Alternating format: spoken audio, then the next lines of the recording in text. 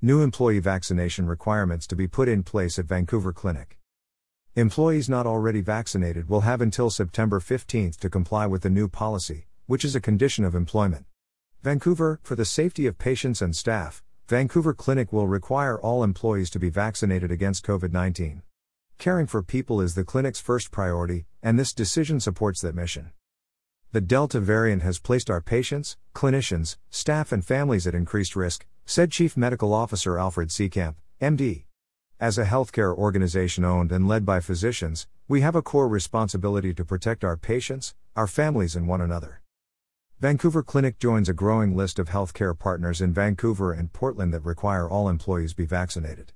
The rapid spread of new COVID-19 variants, including the Delta variant, has increased COVID-19 cases and hospitalizations. Its viral load is as much as 1,000 times higher than prior variants and, as a result, it could be at least twice as transmissible according to Vancouver Clinic officials. 80% of Vancouver Clinic's employees are already fully vaccinated. Those not vaccinated will have until September 15 to comply with the new policy, which is a condition of employment. We value each of our employees and this decision was carefully considered, Seekamp said. We believe this is the right thing to do for the health and safety of employees, our patients and our community.